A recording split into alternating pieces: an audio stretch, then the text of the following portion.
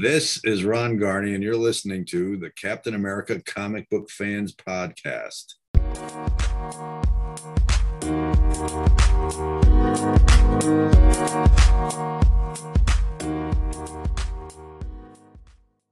Greetings, Cap fans, and welcome to another episode of the Captain America Comic Book Fans Podcast. This is episode 39, and I am your host, Rick Verbanis. And as always, I'm joined by my co-host, Mr. Bob Lucius. Bob? Ciao. Rick. Ciao. Ciao, Bob. I don't know if you're going Italian or Vietnamese there. It could go either way. Yeah, maybe you didn't know that, right? Did you know that? Xin ciao. Well, you would know. I mean, you lived there for a little while. That's right. So, let's go with that one. That's the one I meant. Yeah, that could be sort of a reference to that double splash page. Yes, we're going to be talking about that. Yeah, we're going to talk about that a little later today, right? I got a little plug in there for myself. It all comes together. It does. Yeah, this is going to be a real fun episode because we get the chance to talk to one of my favorite Captain America artists, Mr. Ron Garney, and so he's been we've been covering him. In the last episode, where we were going through his volume 1 with Mark Waid and covering some of his issues there, and then we'll be covering it in the next episode. But so excited to talk to Ron Garney today. I know you've been working really hard. Listeners out there, you need to know Rick works hard to try to land these guests for your edification and entertainment. And he worked extra hard to get Ron on this show. So I hope you enjoy it. Well, I appreciate that, Bob. But yeah, it's certainly a labor of love. And we appreciate our listeners and the response that we get. We appreciate you subscribing and downloading and listening. We appreciate the comments on the Facebook message board. We appreciate the 5-star ratings when you go onto Apple. So if you haven't done that and you're on iTunes, please go in and give us a 5-star rating and leave a message there because we love reading those here. And then lastly, we appreciate our patrons. We appreciate the ones that are going onto our Anchor page and donating a little money. So listen, if you feel that the 4 episodes we put out a month is worth the price of a comic book, then we would love to have mention your name as far as one of our patrons as well. In fact, one of the special things that we're doing to say thank you to our patrons is to give them the first opportunity to find out who our guests are and to ask questions. So later in this interview, we are going to get to some of those questions that have been posed by our patrons. So just as a way to say thank you to them. Yeah, that's awesome, right? And I got a sneak peek at a couple of those questions from a couple of the patrons, and they're not ones we would have thought to ask. So that's really awesome. That's great, to get that feedback and have that opportunity. And get a shout out to the artists and writers and creators themselves. Yep. And we have certainly a lot more guests in mind that have agreed to come on, and a few that we're talking with scheduling and things like that. So, you know what, the list of guests keep on coming. So we're excited for that, but not more excited than the one we're about to get to, which is Ron Garney. So let's get to that. So Bob, our next guest has been in the industry for over 35 years and has worked on so many series during that time. While he's certainly drawn about every major Marvel character, he's had runs on Amazing Spider-Man, Silver Surfer, Hulk, Daredevil, Savage Sword of Conan, Juggernaut. I mean, he also had a nice run on JLA for DSC. He's currently working on a killer series with Keanu Reeves for Boom Studios. But of course, we love his amazing work on Captain America. He's actually had 4 stints with the character. He ended Volume 1 in 1996. He kicked off Volume 3 in 1998, as well as another series, Sentinel of Liberty, in 98. and then came back to the character in 2010 with an ultimate version of Captain America. So Ron Garney certainly knows Cap. Hi, Ron. Actually, hey, I did a little thing too in AVX, Avengers versus X-Men thing, with Dan Slott too, a story, single issue story. I probably read that, but I don't recall it. I'll have to go World and check War that II, out. where they fought the Sentinels. Oh, very cool. Well, yeah, Ron, it was a fun story. Anyway, welcome to the show. Thank you for having me. At the end of your first run on Cap, with issue 454, which ended the first volume of the series, you and Mark had the opportunity to write a letter to the fans on the last page of the book. Yeah. And so it's early summer 1998 when you wrote this. But you said, you mentioned Cap as your favorite Marvel character, and quote, "It's never been hard to put myself up to draw Cap. He's the one single character that embodied everything I'd most admired in a character since I was a little kid pedaling my Batmobile." Okay, he's one of two characters counting Superman. I forgot about that. That said, I will spare the readers more of my grand soliloquy, waxing emotional about Cap's influence on my childhood. End quote. So can you talk a little bit more about this? Was Cap really one of your two favorite characters as a kid? And what was it like to finally draw him? You're going to force me to go into that grand soliloquy anyway, right? I am, because, us Cap fans want to hear it. Yeah. Well, it was him and Superman. Those were the two characters that I gravitated towards the most. And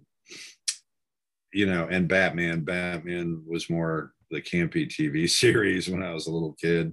I would watch it. It's funny how you watch it now and it's so colossally ridiculous, but as a little kid, there was something about the animation and the opening credits and everything, the Biff Bam Pow thing, and then the artwork with them flying across the screen really appealed to me, interestingly. But as far as Captain America, it's probably I probably looked at it as I could get real personal about it. Probably looked at it as everything I'd want a father to be, as a little boy, somebody, what he represented. He was he's just a real role model. He was a real role model type, and courageous, and and things like that. So that's probably why it appealed to me the most. Same with Superman, sort of. But that's really because it was very young. I was very young, and I had it just appealed to me for that reason, I think. And then once I got in, once I started working on samples, I had met Mike Zeck, and because of that, those were the samples I used to get into Marvel. So.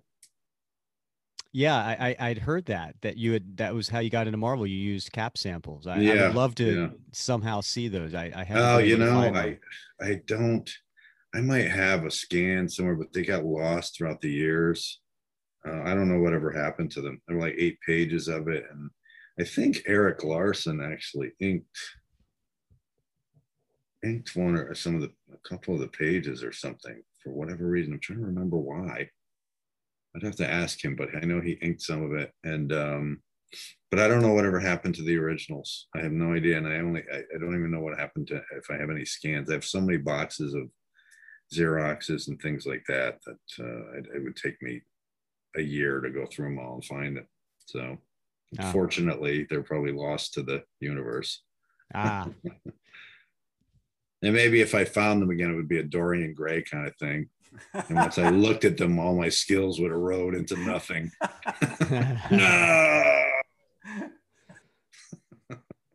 Ron, if there's two things I never hear enough about from Rick, it's you and it's Mike Zeck. That's very kind of you. Yeah, and I know he's been excited like a schoolgirl for Oof.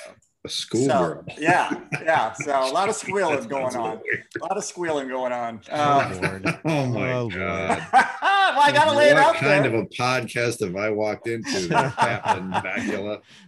But hey, I was I was reading through the interview with you in the Modern Masters series. Oh gosh, yeah. And it's a great interview. It's really covers a lot of ground. It was around the same time I did Ultimate Cap, isn't that 2010? Yeah, it's around there. Just a great interview. But one of the things that really struck me was sort of the relationship that you had early on with Mike Zeck, and how he was sort of influence on you and helped you out along the way, but also not just a professional relationship, but a personal relationship. And I thought that was great. So, you know, for Rick's sake, I wondered if you'd share a little bit of, about that, how that sort of happened. Sure. I mean, it just happened sort of serendipitously, excuse me, as has a lot of things in this career, to be honest with you. I was working at a bar. I was a waiter, bartender at this restaurant called Sherman's Tavern. It was like 1984 or 5. And he happened to have a comic behind the bar, and it was a Secret Wars comic. And Mike had been drawing.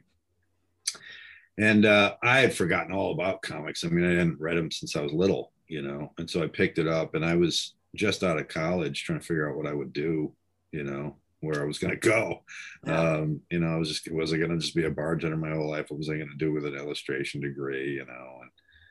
And because there wasn't a whole lot around at that time. And I had originally wanted to be a painter, like paperbacks, the way Michael Whalen or somebody, or even Frazetta, you know, had done, Boris, that kind of thing. So that was my original interest, was painting. And so I had a lot of paintings and stuff, but I had never really even thought about getting into comic books at all. I mean, it never even occurred to me. And then I saw that comic, and I was looking through it, and it really appealed to me because I always loved photography, and because of painting, and, you know, compositions appealed to me. And I had toyed with the idea of maybe going and taking film directing courses at the time, you know, in my spare time. And, you know, it was just at that stage of life where everything was sort of amorphous, you know, and, you know, as far as which direction I wanted to go. So I opened that up, and it was all there, you know, all those things I had interest in. I'm like, and it sort of hit me right away. I was like, wow, this is the coolest thing ever. Plus, I got to see heroes pitted against each other on a planetoid by some, you know, extra dimensional super being, you know, which was pretty wild to me. So it hit me right away. And I asked the other bartender where he got it, and he told me it was a little 24-hour store down the street. And so I ran down there, and I started going through them, and it just was just like, whoa, I forgot all about this stuff. And I pulled out some John Byrne, FF, and Frank Miller, Daredevil I was looking at, you know, all that stuff back then.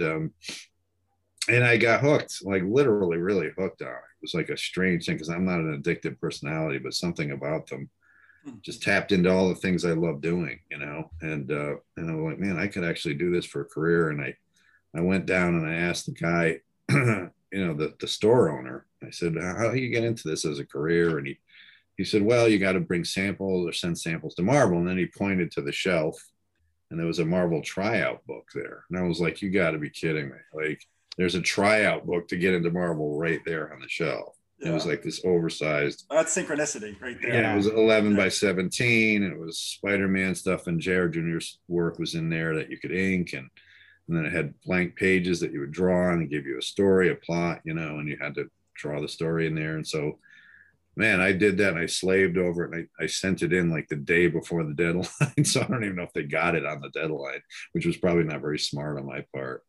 But regardless, I mean, I wasn't, you know, I was still just figuring it out. And I got a few weeks later, I got a no thank you note in the mail from Marvel. And I was like, oh, God damn, you know. And I had an art degree, and I was always considered the best artist sort of in school. So it was, you know, something I kind of took for granted, I guess. And so when I got that rejection notice, it really lit a fire under me.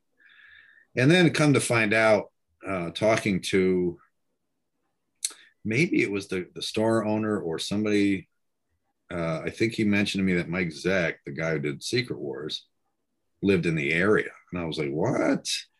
And it turned out he lived like 9 minutes from my house. Wow. Like right down the road, into from fair Upper Westville, New Haven into West Haven.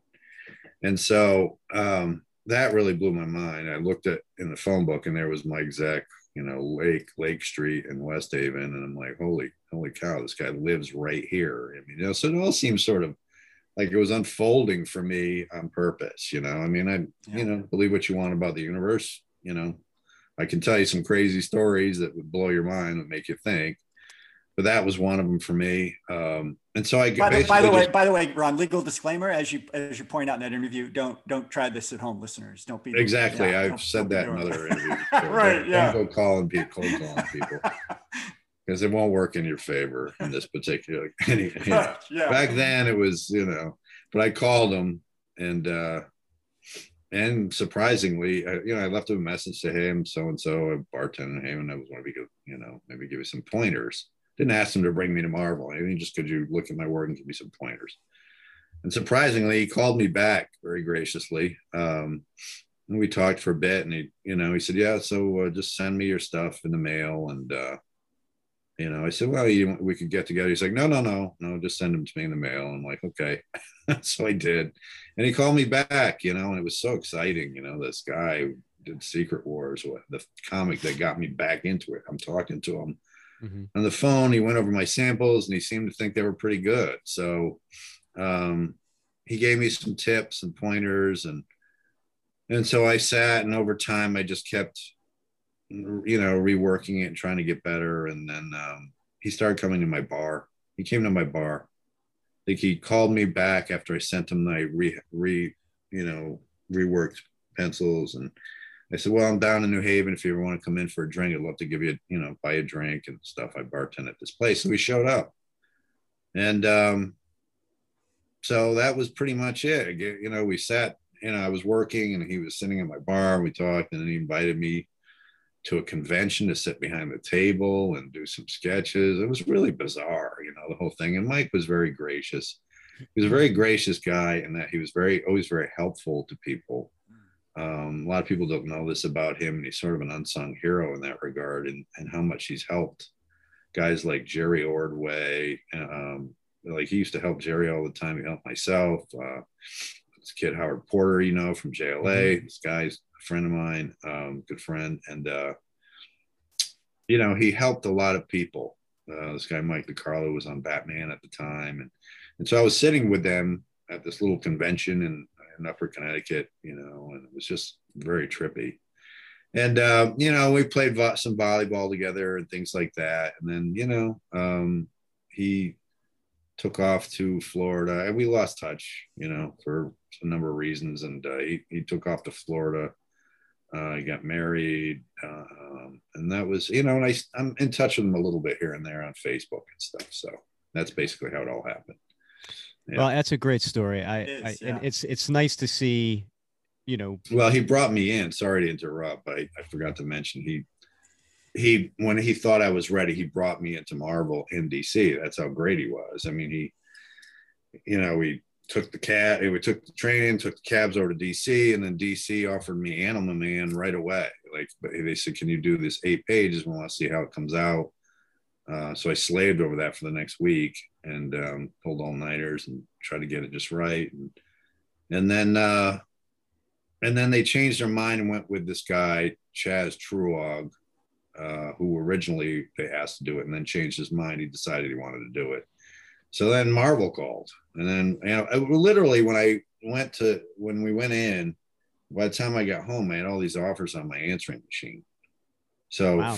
First I got the Animal Man gig when I was at DC, but then when I went to Marvel and was showing my stuff around with Mike, he by the time I got home, I had calls from Ralph Macchio and Danny Fingeroth and Bobby Chase. Wow. I think it was, because they happen to like my cap samples. And so that was it. The rest is history. Just boom, yeah. I got launched into it right away. So sorry, go ahead. No, great. Synchronicity, serendipity, whatever you want to call it. Yeah. Yeah. It was bizarre. Yeah. No, it's a great story. And it's nice to hear that about Mike. I as Bob mentioned, I'm a huge Mike Zeck fan, and in our Facebook group, he's part of the group as well as many other artists. And this past summer we did a vote each day, kind of like a what do they call that? The brackets, right? The March Madness, right? And we did it with the different Captain America artists, and he made you it did that on the board. You did that? Yeah. So every day it was, it was a bracket, and you could vote for this artist or this artist, right? And it came down to in one conference, if you call it, it was Jack Kirby, and the other conference was Mike Zeck, and it came down to the two of them. And I reached out to Mike to let him know, and talk about gracious, right? He said, I appreciate that, and I love the fans, and I appreciate what their interest, but I try to stay away from things like that, because anytime you shine a light on one, another is in a shadow. And I was like, wow, what a super guy, right? I mean, like, he and so it's nice to hear of stories like this, and how he helped you and others, as you mentioned, get into business. For sure. It's unusual, because a lot of people, maybe not that they don't have good intentions, but they just might not have the energy or interest to go that far with it. You know what I mean? With somebody, he seemed to think there was something in my work. It was pretty good. I remember asking him at the time, so what, why did you bring me in? He goes, well, he says, because your stuff didn't suck. To put as a manner of speaking, but he brought me in at the same time. He brought this kid, Larry Alexander, in. I don't know whatever became of him, but so he brought two of us in at the same time and showed our work around. So, well, yeah, he had a tremendous run on the series, right? Then, and then we have others that have over the years, after following, we have a nice run by Kieran Dwyer, Ron Lim. Then we have Rick Levins and Hoover, and then it kind of. So when Mark Waid and you took on the series with issue 444, for many of us longtime Cap fans, it was kind of like a breath of fresh air. I mean, we love Mark Gruenwald and respect his long time love for the character, but it was time for a fresh take. And it was getting very campy and silly, and honestly, the art too was getting a little stale. And so seeing your art, it was amazing. I mean, it was. And what a story you came in on, right? I mean, it was bringing back Cap from the brink of death. It was a fun Red Skull story. What was it like jumping into the series with such an impactful story featuring Cap's biggest foe, and then a return of his love interest thought dead for decades? I mean, that must have been like what a great jumping title. In, right? What a great title that would have been. Captain America, dead for decades. Well, it was very fresh, and because the nature of the story with Cap's, with his arch nemesis, the Skull, and love Sharon from the early years, it felt like it was starting the whole Captain America journey all over again, Operation Rebirth, and that was the whole point of it.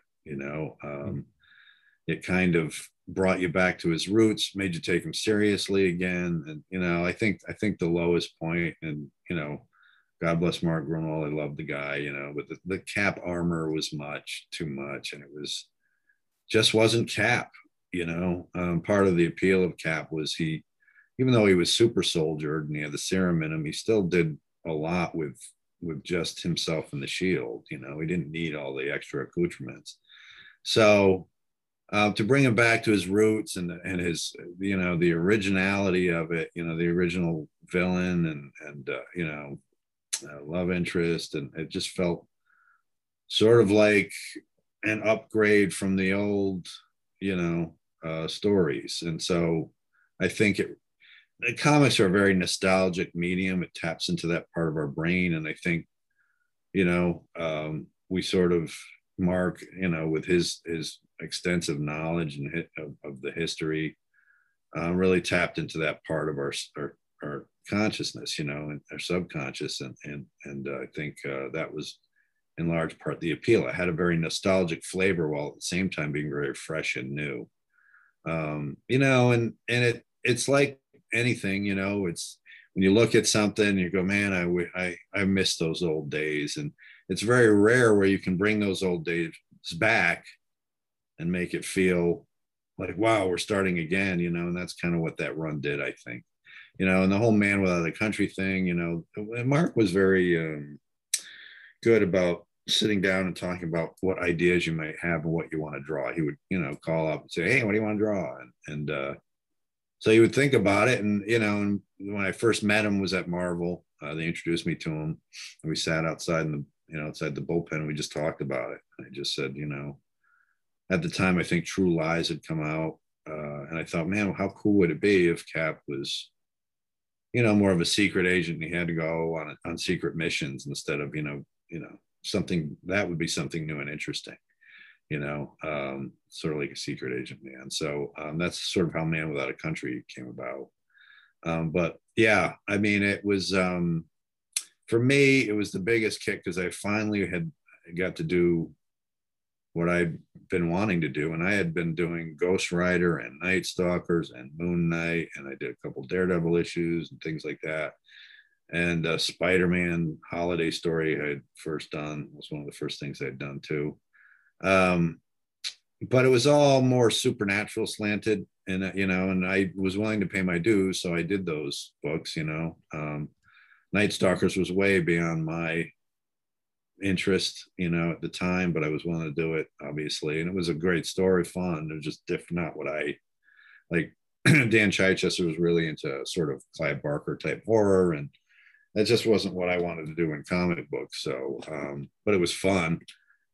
But so by the time Cap came around, I felt like I finally got there, you know, to Marvel for real, you know, to do Captain America. So. And it was you mentioned like it was going back to its roots and but it also had a feel of a new direction too, right? Because it was both. And nostalgic and new. It's weird. Yeah, that's why I think. Yeah, go ahead. Sorry, go ahead. Well, I was just going to say, because one of the things that you had done that was new was the Captain America logo on the cover, right? Yeah. It had a different font. The shield was flying through it, like left to right, and that was your concept, right?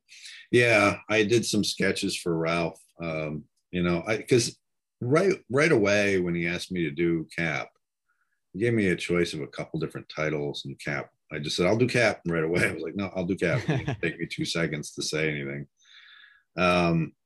And I had an image in my head right away of what I wanted him to look like, what I would have wanted to see in the book. And I wanted to do something new and exciting, you know. And so I just went with my instincts and have the shield cut through the logo across the top of the comic. And so I did some sketches, and then the letterer, Todd Klein, I think it was, built up a font based on my sketching. So yeah, it worked out really nice, and made it feel fresh, like you said, you know. So the visuals were fresh while the story had that nostalgic feel to it. So I think it was lightning in a bottle, sort of, you know. Yeah, and the other thing too, I thought that was fresh, even though I know 90s, you know, there was a certain style to art, right? But one of the things I noticed was you did a lot of double page splashes. And for the listeners who aren't familiar with that term, a splash page is typically one large image rather than a bunch of panels. And then a double page splash are 2 pages next to each other to make one gigantic image.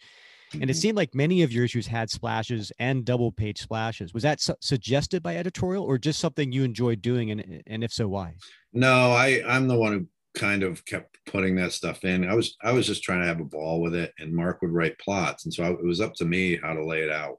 And so I was really growing exponentially in my storytelling, because it forces you to do when you're doing plots, because it's not panel by panel like these full scripts are, which is annoying at times. You know, it's also has its benefits, don't get me wrong, but the plots force you to learn how to storytell visually, you know. And for me, it was like creating beats. I looked at the music and the tempo, and inside the panels, I tried to create a musical sort of tempo to it. And so you'd be like 1, 2, 3, 4, and then you turn the page and then boom, it's this big double spread that's in your face that kind of takes you, you know, off your feet a little bit. You know, one of the best reactions I had gotten for that was Captain America saving the Red Skull from a bullet. It was originally written as a panel, and I turned it into a big double spread. So when you opened it, cap was going left to right, and it was this huge image of him with this red skull behind him in front of a wall, you know. Mm-hmm. And I remember getting so many notes from about that, you know, so many little notes from people, or, you know, phone calls and saying, man, I just opened up that cap and it was amazing, that shot was amazing, that kind of thing. And that's the kind of reaction I want. Like, you know, well, if you look at the shot that Mike did of Wolverine and Cap behind you, you know, there's so much energy to it. And, you know, those are the kinds of things you learn from Mike, is how to bring energy into the work. And so that's, you know, that's what I strove for when doing double spreads. And I continue to do that for a long time. It's harder now because, again, everything is full script. So it's like I have to, you know, wrangle the writers to try to, you know, give me space to do those things, but it's difficult. I don't get to do it as much as I used to. So. Well, speaking of double page splash, I heard you say in an interview, you always wanted to draw Cap as someone to look up to, someone to admire. Right. And you mentioned, like, you know, how you would do it with his chin up. And you talked about the last double page spread at 454, where Cap is fighting the army in the jungle. That just popped into my head as you were saying that. Yeah. Yeah. And you said you described it as very majestic, you know, because it had, you wanted to, in that double page splash, you wanted to show Cap as he's meant to be, and what Cap is all about. Right. And I'm a little, this is being a little selfish here, because I would love to hear more about that, because Sure. I am now going to be the proud owner of that double page splash. I've got it coming in the mail tomorrow. Okay. And I can't wait to get it and frame it. So that's one of my favorite pieces of work. I mean, you know, yeah, and doing that was a real opportunity. I felt a visual opportunity to really create a feeling for the character of what I thought he should represent personally. I mean, it was always Cap, you know, and he was, you know, and it was Cap and he had the suit on and stuff, but I wanted it to feel not so much, I wanted it just to be the absolute essence of him. And I always tried to bring that out, you know, in the character, in the visuals. So when people looked at him, you got this sense that I had. You know, it was always shot from underneath, like you were a little kid looking up at him, you know. And his star was big and emblazoned across the chest. And he was larger than life, and he was, you know, and his chin is up, and he's just so indefatigable.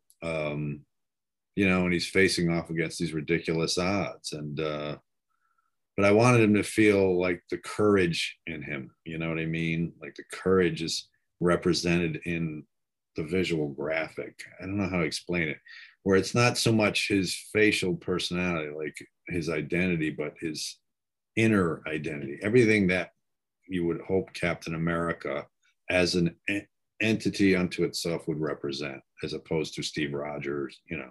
And it is Steve Rogers, don't get me wrong, but I wanted to pull out the feeling of courage and, you know, not invincibility, but courage in the face of possible damage, and fighting for what he believed in. And I wanted all that to come through. So that was more important to me.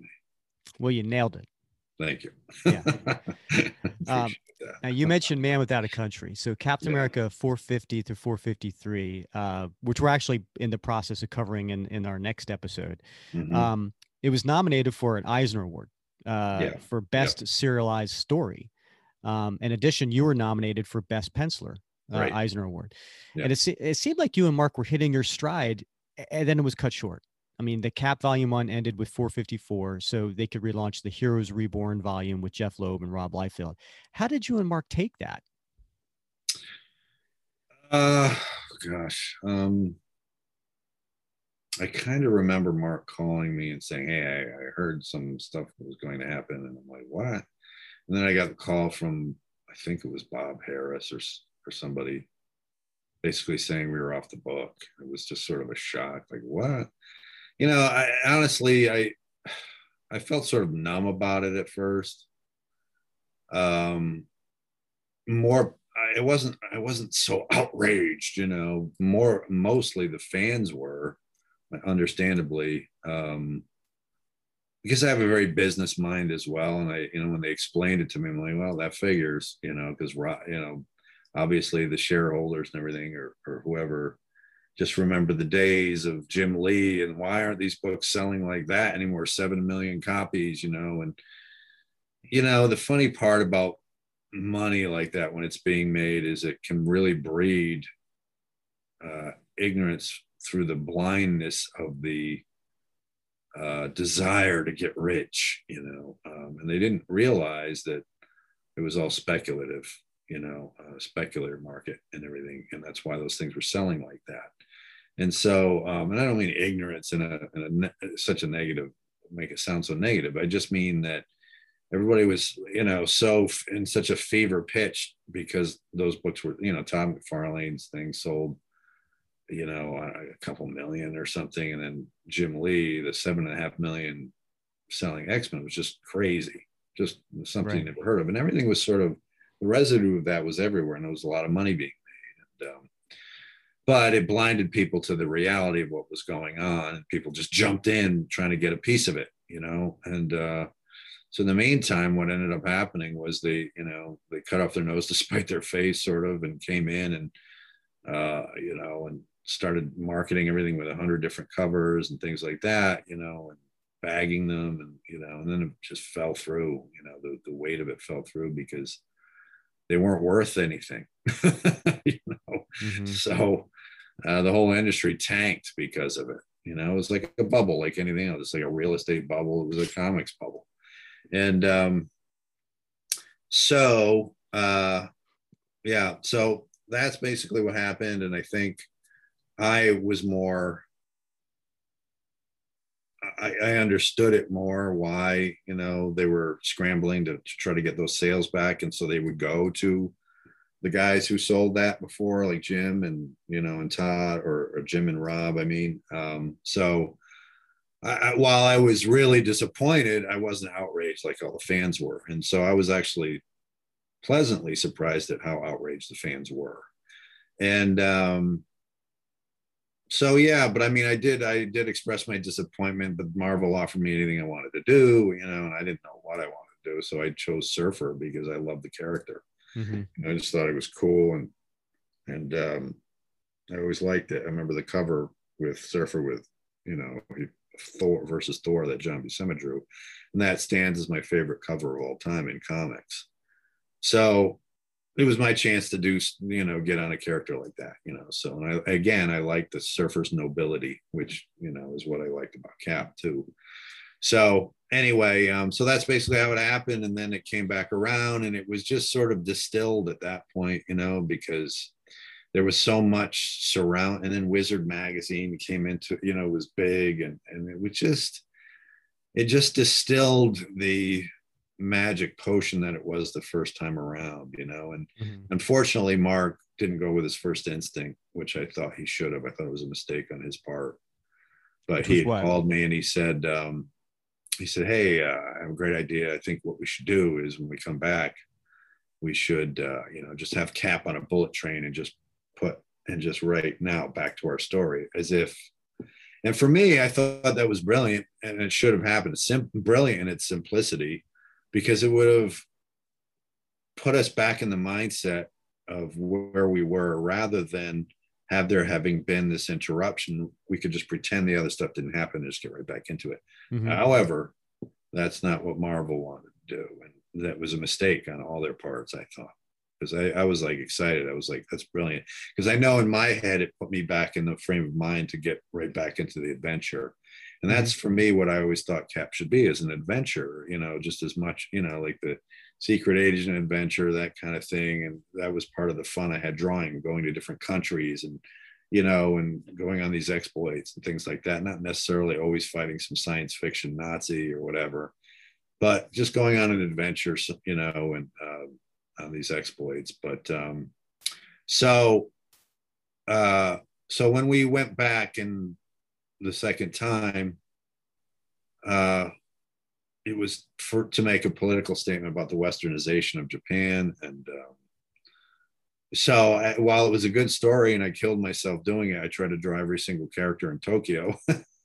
Yeah. But you know, I just felt like it was a little bit flatter, and plus everybody had so many expectations, and there was a bunch of time in between our run and what had come with Heroes Reborn, and so it just felt distilled and flat to me. And then it wasn't long after that you know, more stuff happened on that book. So yeah, that's how it went. So yeah, volume 3 had a cover date of January 98, right? So Yeah. you were on the first 5 issues, and then you did the cover to 6. You then left that series and you helped launch Captain America Sentinel of Liberty, which had a cover Right. date of September of 98. Right. And you were co-plotting with Mark Yeah. Waid for the first 4 issues. So why did you leave the first series? Was it to have the opportunity to co-write? No, that was more of a consolation prize because they took me off it. You know, my personal point of view on it, and you know, I don't know 100% the reality is probably all true, is that, you know, once a book becomes popular and hot and things like that, everybody wants the hottest guys on it, you know, and they asked Andy Kubert to do it. So, and Andy was certainly, I love Andy, and always loved his work. There's no slam on him.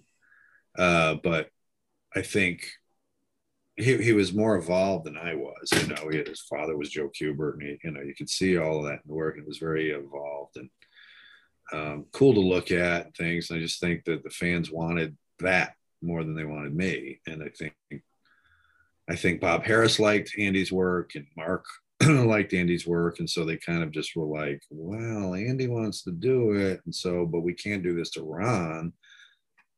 But they did. They took me off it.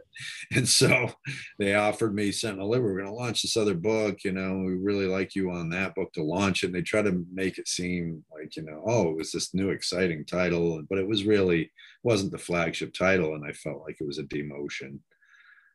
That's how I felt about it. I'm not going to lie about it or spruce it up. That's how I felt. That disappointed me more actually than being taken off it the first time for Rob and Jim, because that was a little more understandable, I guess, to me from the shareholders' point of view. But this time around, I felt like it was really shitty. So, and it was a blow to my artistic ego, I guess, somewhat, if I'm being honest. Sure. I mean, look, I'm not crying the blues about it. It just happened. It's the way it is in this business, like I said. But this time, when that happened, I was more really disappointed than the first time around when we were taken off, Mark and I together. But this was for, you know, something else entirely. And so it just, you know, while I tried to have fun with the Sentinel Liberty thing, and I really, you know, I could have quit, you know, I could have quit Marvel, whatever, you know, but I wanted to keep my career going. And but I realized also I felt like I was being taken for granted and bounced around a lot. So yeah, so that's basically it. And you know, I tried to make the best of it, you know, and then I finally left that because I wanted nothing to do with Cap anymore because of just such a negative sort of thing from my point of view of constantly being taken off. And you know, I felt underappreciated a little bit, not by the fans so much, but you know, by that situation, I guess. But I understand it. I love Andy, loved his work. I wasn't mad at him. It just is what it is. So it's just business. At the end of the day, you can take it.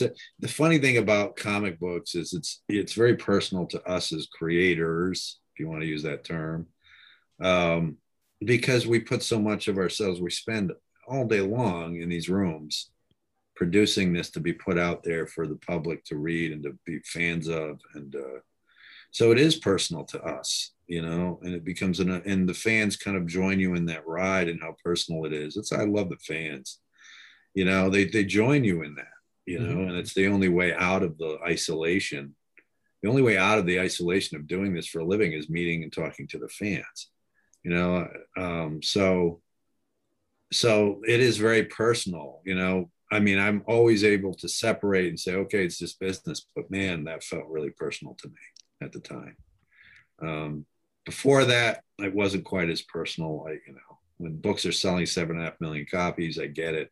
Marvel's like, why the hell are these things floundering? Why don't we go back to the guys that were selling millions? And so that's what they did, you know, and it was a big push. Still didn't sell millions, but still did well, you know, just in the hype of it. So there you go. That's my answer.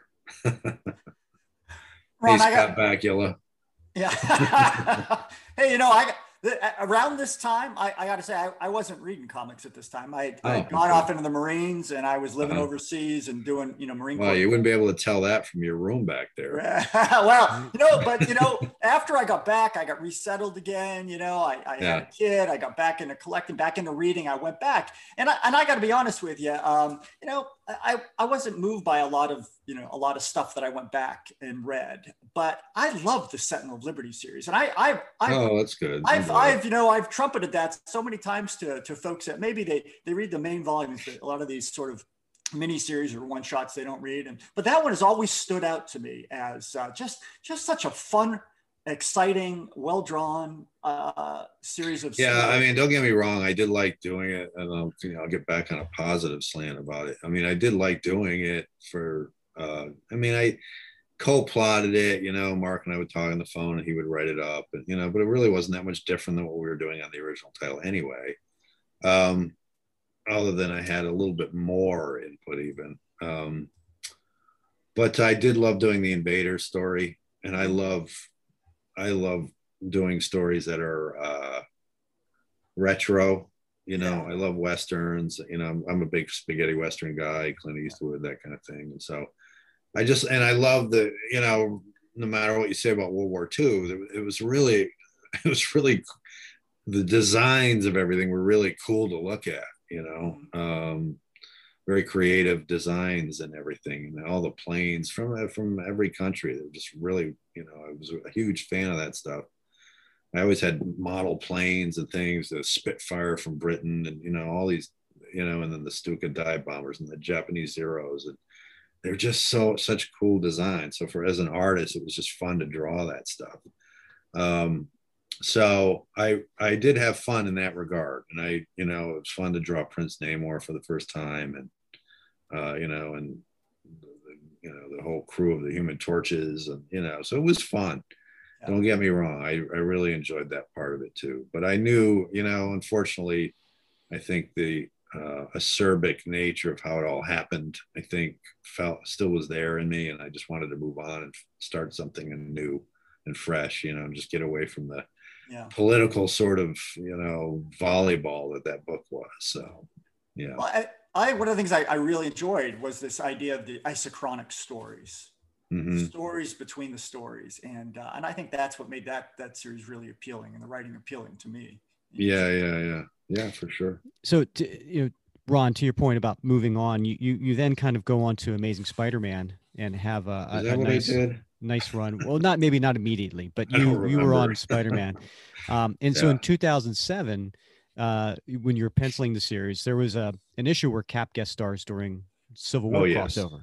Sure. Yeah. And this has since become the famous speech, right? Where it's no matter the odds or consequences, when the mob and the press and the whole world tell you to move, your job is to plant yourself like a tree beside the river of truth and tell the whole world, no, you move. And so this has been, for Cap fans, a lot of Cap fans go back to this quote many a time. So after being away from the character at this point for like 9 years, was it fun to draw Cap again? And did you have any idea that this scene would become as memorable as it has become? Yeah, I mean, I did think it was a memorable scene. I mean, you can never predict those things, but I definitely thought it was memorable. And for me, you know, again, it's drawing Cap. So,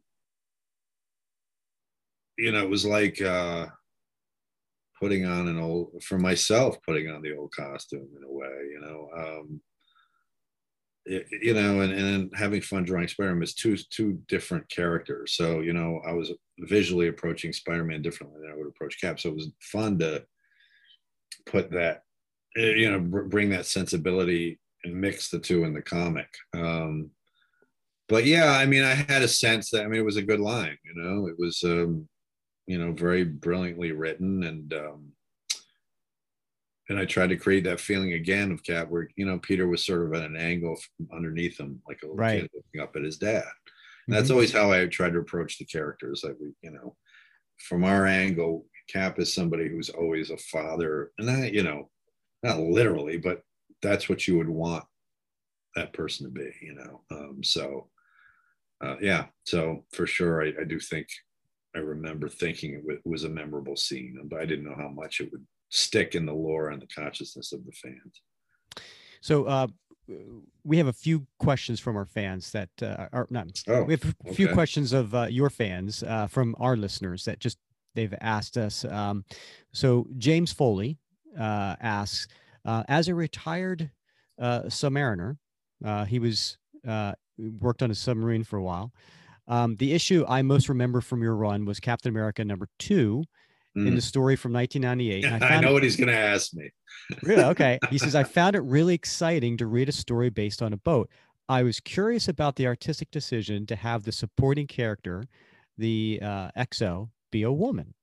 It was a discussion topic in the Navy, but still very far off. Women did not serve on boats until 2010. So I guess he's asking, what part of was there a part of the decision to make the character a woman?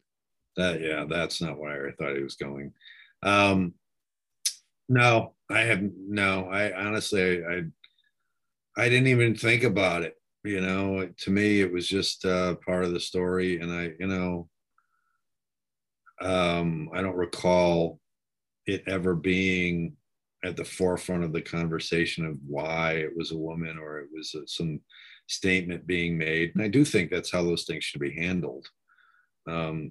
It should be handled as if it just is, that's the way things are meant to be, or whatever you want. But I don't recall any conversation pointing in that direction, as if it was a deliberate decision. It might have been on Mark's part or something, but it's one of my favorite issues anyway. I love drawing the submarine. I was a huge fan of Crimson Tide and Hunt for Red October, and I thought it was fascinating, the idea of how he was going to throw his shield around. I think that actually happened because I mentioned to Mark it would be fun to see Cap in a submarine. That might have happened from that conversation.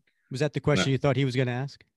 No, I made a huge mistake in that, and then the insignia I put on some of the uniforms were petty officers. And so I made a artistic error, and I was drawing, the wrong insignia on some of the officers. I probably shouldn't point that out, but it's, unfortunately, it was something that got through editorial, and we all just were. It was just a silly mistake that shouldn't have happened. So I thought that's what he was going to mention. Gotcha. All right. Grant Ball asks, my question would be about what the creative team's goals were in regards to taking over the series after Volume 2. They had previously had a short bit of time during Volume 1, so were their outlooks and plans at all affected by the Heroes Reborn arc? I don't, like I said, I thought Mark's idea was brilliant to maybe just bring him back in and put him on a train like nothing had happened. Like, now back to our story was going to be the first line. And we just act like it. Okay, well, that was a weird dream, I don't know that it was planned because of Heroes Reborn, or I do know it was referenced here and there, and I think that's probably part of the reason why Marvel rejected it, is they didn't want to just toss shade at Jim, sure, right, and Rob that way. So I think that's why I went to Japan, and there was reference, and they wanted to tie it in. I think they did in some later issues with other titles or something. I'm not quite sure. So, all right. One last question from our listeners. Stephen Penipede asks, do you ever see yourself coming back to do another run on a Captain America book? I doubt it. I mean, you never say never, but I mean, I'm not at Marvel now. It's been a long run there. You never say never. Remember, I think John Byrne had said that at one point, when he came back to a title for a stint. But at this point, I can't envision it. My my desire is to go off and start doing other things. Like I'm doing this Berserker thing with Keanu Reeves, and you know, and I've always wanted. I worked in movies before, and I kind of want to evolve into something else. You know, that's always been my nature, is to keep changing and evolving into other things. You know, I mean, even in my artistic style, I was always was attempting to do different sort of looks on characters, you know, never to be pigeonholed into one thing. So while I'll say never, I don't see it in the, you know, right now. So Right. Not that I wouldn't. I mean, I love drawing them. So I want our listeners to know about your current series, which is you just mentioned it, right? It's Good Berserker, and it's co-written by actor Keanu Reeves, and Right. As well as New York Times bestselling Matt Kint. I love the way everybody puts that in front of his name. Oh, New York Times bestseller. And it's published by Boom Studios. Now, issue 4 of the 12-issue miniseries comes out this month. So can you? I think it's issue 3. Yeah. Well, this comes out in a few weeks from now. This podcast comes out in July. I see. Okay, yeah. So it'll be that. Yeah. Okay. So can you tell the listeners more about the series? I like the way you whisper to the microphone, as no one would be able to hear that. You want me to tell you more about the series? Yeah.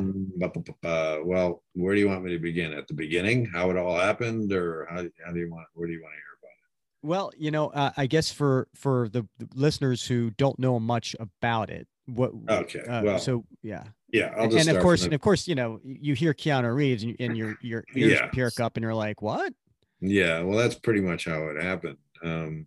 So I'll start from the beginning. I was working on Juggernaut with Fabian Nicieza, and which I loved doing that book. It was a gas to draw him, and working with Fabian, who I've known forever. But you know, COVID happened, and you know, Marvel closed up shop for a short time, and my contract was up, and I wasn't sure what I wanted to do, but I knew I felt like it was time for me to move on. I'd been there for so long, and I felt stale, and I just wanted to grow or just do something else, maybe pursue another career round with somebody at Image, or I just didn't know. And I was going to just do commissions and maybe just be an artist, and, you know, do paintings again. I just didn't know what I wanted to do. So I just knew I didn't want to jump right into another big thing, or, you know, and so I wasn't going to renew my contract. I don't know if Marvel was going to renew contracts. I think they're revamping that whole aspect of their business. But so during that time, I was working on Juggernaut. I got an email from Boom Studios, and from this guy, I think it was Philip, and he said, "Hey, we were just wondering what your availability is." And I'm like, "Well, interesting. I'm finishing up Juggernaut, and then I'm not sure what I'm going to do." He said, "Oh, can we talk on the phone?" I'm like, "Sure." You know, I had no plans to really get involved in anything, but I said, "Sure." And so they called up, and he said, "Listen, we're doing this book with Keanu Reeves." And I was like, "Oh, the movie star." I mean, obviously, how many Keanu Reeves are out there? And I'm like, "Okay." And my first instinct was, it was a branding thing. Like most people thought he would just put his name on something, and they're, you know, Keanu Reeves, Shatterstar, whatever it would be, or Berserker. And so when they said, "Well, he really loves your work," and I was like, "What?" I said, "Well, I didn't hear that from him," thinking, you know, kind of joking, sort of bluffing them, you know, and whatever. So they said, "Well, listen, can we talk more about it? Can we do a Zoom meeting on Wednesday and just talk to you more about the project?" I'm like, "Yeah, sure." So Wednesday comes, I go and press the Zoom button, bing, up comes Keanu Reeves staring at me. So it was really weird. You know, I'm just staring at him like, "Hey," he's like, "Ron." And he's like, you know, talked. He said, "I've been reading, I'm on a Ron Garney bender this weekend," or something. I forgot what was said exactly, but stuff along those lines. And the other guys from Boom were there, and, you know, we just talked about the project and, you know, what they wanted to accomplish with it. And he told me the whole backstory, but I was just sort of, it was really trippy, you know, I'm sitting there talking to that guy. It isn't now. I've talked to him enough now, and we've Skyped personally with each other. So now he's more like a buddy than anything. But so I've gotten over the trippy nature of that, that it was at first. So yeah, so that's how it began. And now I'm actually finishing up the 4th issue. So which will be coming out when this podcast comes out next month. So yeah, so that's where we're at with it, and I'm having a gas doing it. I honestly I was gonna say no when before the Zoom meeting. I was just like, yeah, I just don't want to get involved. I'm leaving Marvel, and I don't even know what I'm gonna do, and then bang, Keanu Reeves pops up, and it's like, what am I going to do? Say no, sorry, I'm not doing this book. Yeah. And I did like the character a lot. That was the most important thing. Is I really did like the character. I love the nature of it. The violence is even artistic in its own way. And I try to approach the visuals like a violent symphony, like a conductor of a violent symphony. The sweeping motions of the every violent blow moves into the next panel, and it just feels like very, and it's a very epic story. It spans across, it's an 80,000-year-old guy, and it spans across these, obviously eons of his life, and because he's basically born of a god and a woman, and so it explores that whole how he copes with being that, and how he can love, and how he copes with being what he is, and how, and he wants to be able to die. He doesn't want to die, but he wants to be able to die, and so it encompasses all these sort of emotional, ethical, moral, spiritual dilemmas within a character that would be that old, and who he is and where he comes from. So it's a lot of fun, and we're having a ball doing it. Matt's a great writer. I mean, he's basically ghostwriting for Keanu. Not really ghostwriting, but they sit and Keanu acts it all out, and Matt takes notes and everything, and writes it down, and it's so it's probably the first time I've come onto a title where it feels like lightning in a bottle again, because it sold so well, and it's doing so well, and it's this, we've all done. We've gotten great reviews, and the industry seems to really be absorbing and loving it. It felt like a shot in the arm that the industry needed. So yeah, so I'm, it's great being a part of something like that. Yeah, the series, it's a big hit. I mean, number one's gone through, I think, 4 printings. The other issues, multiple printings. Yeah. Speaking of multiple covers, there's like 30 of them or something. And you're right. It is quite violent. It is, yeah. I don't know if if Keanu during his Garney binge was reading Savage Sword of Conan, or I think he was. I think he read that. He read Men of Wrath. Men of Wrath is very violent. And my style that I've evolved sort of into for these kinds of books is very raw and gritty, and I'm using a lot of open black and white, a black and white relationship. People have compared it to Miller, which is obviously flattering. And, while I can see that, I mean, it's, there's other influences in there as well that I guess, I mean, I'm not really thinking about it that much. I'm just drawing it the way I see it, what comes to my mind, and my visual when I'm drawing it, things that pop up that I want to keep, or things I want to eliminate in the work, so it is what it is. And, but it's very raw for sure. Just like those other books. And you're doing both the pencils and inks. And so it's for those who aren't familiar with Ron's recent work, where he's inking his own pencils. It is, you mentioned your style, changing over the years. It's very strong, and so I highly recommend for people to check this out. Yeah, if you have the stomach for it. There's some stuff that happens in the book that's pretty brutal. I don't know if you read issue 2. No, not yet. But oof. I'm just warning you.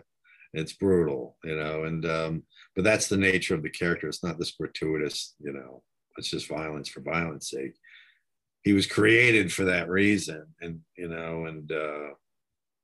So, it's this tribe that keeps this farmer, they're basically peaceful farmers, and they keep getting decimated by warrior tribes in the area, surrounding areas, and they come and they rob and they pillage and they rape and they steal, they take all their resources, even their children, as bring as slaves or whatever. And so they they pray to these gods, so they're gods, and the mother gets impregnated by a lightning bolt from the sky, basically, and Berserker is born to defend this tribe. And but it's so out of control, and then the father figure in it sort of starts taking advantage of it and exploiting it to sort of a Twilight Zone sort of moral tale too, in that I don't want to give too much away, so because those issues haven't come out, but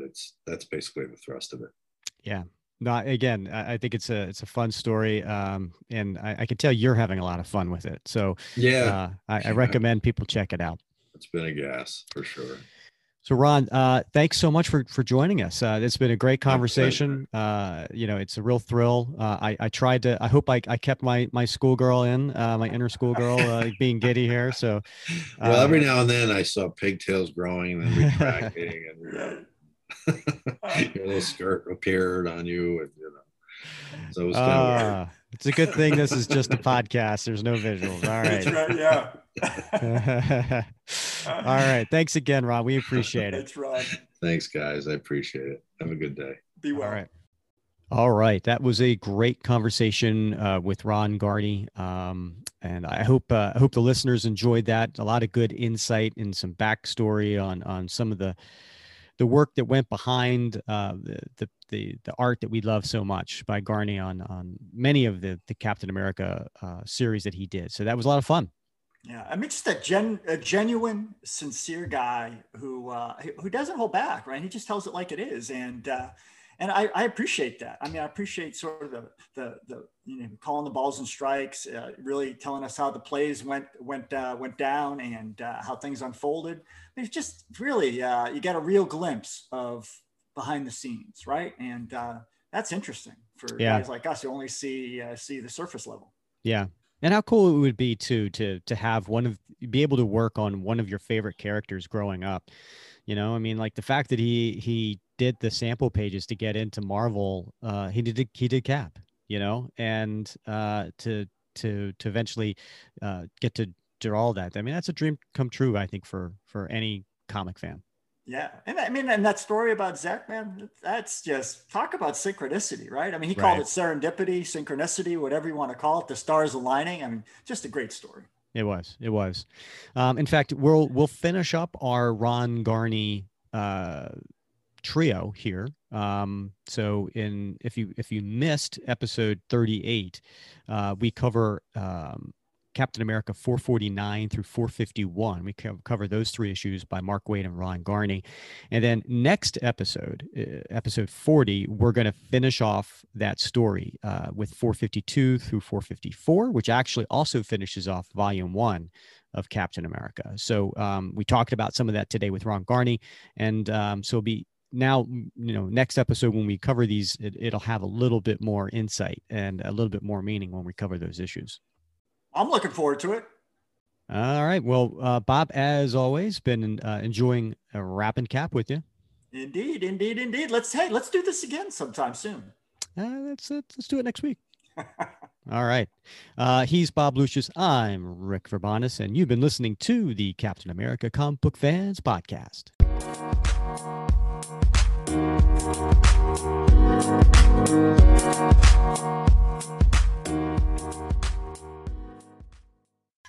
Well, you look like a cross between George Clooney and Scott Bakula. People tell you that? It's funny. I had a student tell me the George Clooney one earlier this week, and I was like, you need to move I've been told that myself, actually. Yeah. Definitely a cross between those two guys. All right. You know, could be Rod- Hey, worse. movie star, what are you doing this for? Rod's been full of compliments. He thought I was 20 earlier. Well, I'm being honest. I'm not, Oh, you know. hold on. Is this any better? Now you don't. Yeah. That changed everything.